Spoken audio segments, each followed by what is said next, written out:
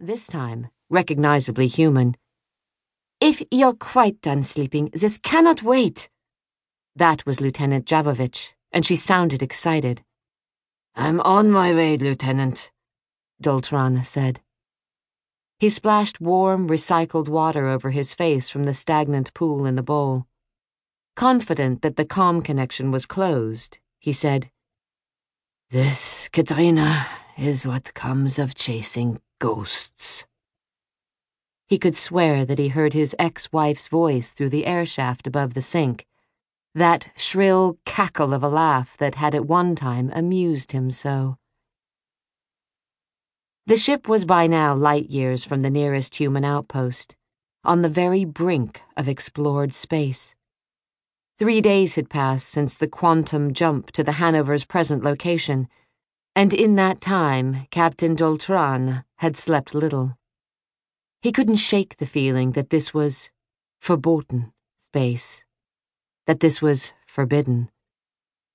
The ECS Hanover was currently deep within the maelstrom, in a sector of turbulent space that Science Division had labeled as the Gyre. Had it not been for the present naval operation, Doltran was quite sure that he would never have heard of the place.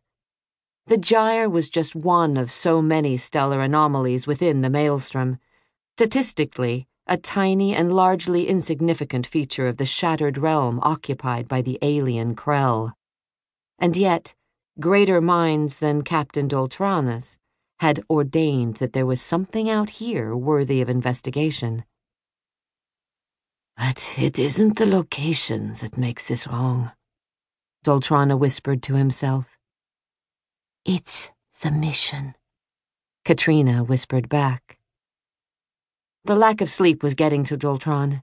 When he was a younger man, he had been more capable of working such long watches without rest.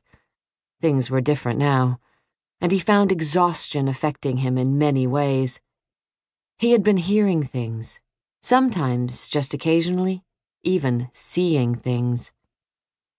The walk from Captain Doltran's cabin to the Command Intelligence Center wasn't far, but it seemed that whatever Javovich had to tell him simply wouldn't wait, and the younger lieutenant met him halfway. Pushing aside bustling sailors and overamped Marines in full battle dress, Javovich slapped a salute at the captain. "Glad that you could make it," she said, with a blistering smile. She spoke with off-world accented German, a 6th-gen immigrant to the Vega 3 colony. "The ship has been trying to contact you for several minutes." Javovich had a certain cold beauty to her features, and a caustic wit to match. She was impeccably clad, uniform immaculately pressed, and pale blonde hair pulled tight beneath her service cap, despite the stressful circumstances. Doltran found himself almost envying the younger woman. "I've barely slept in 3 days," Doltran said, increasing his pace towards the command center. "I think that I'm entitled to a little shut-eye before the event."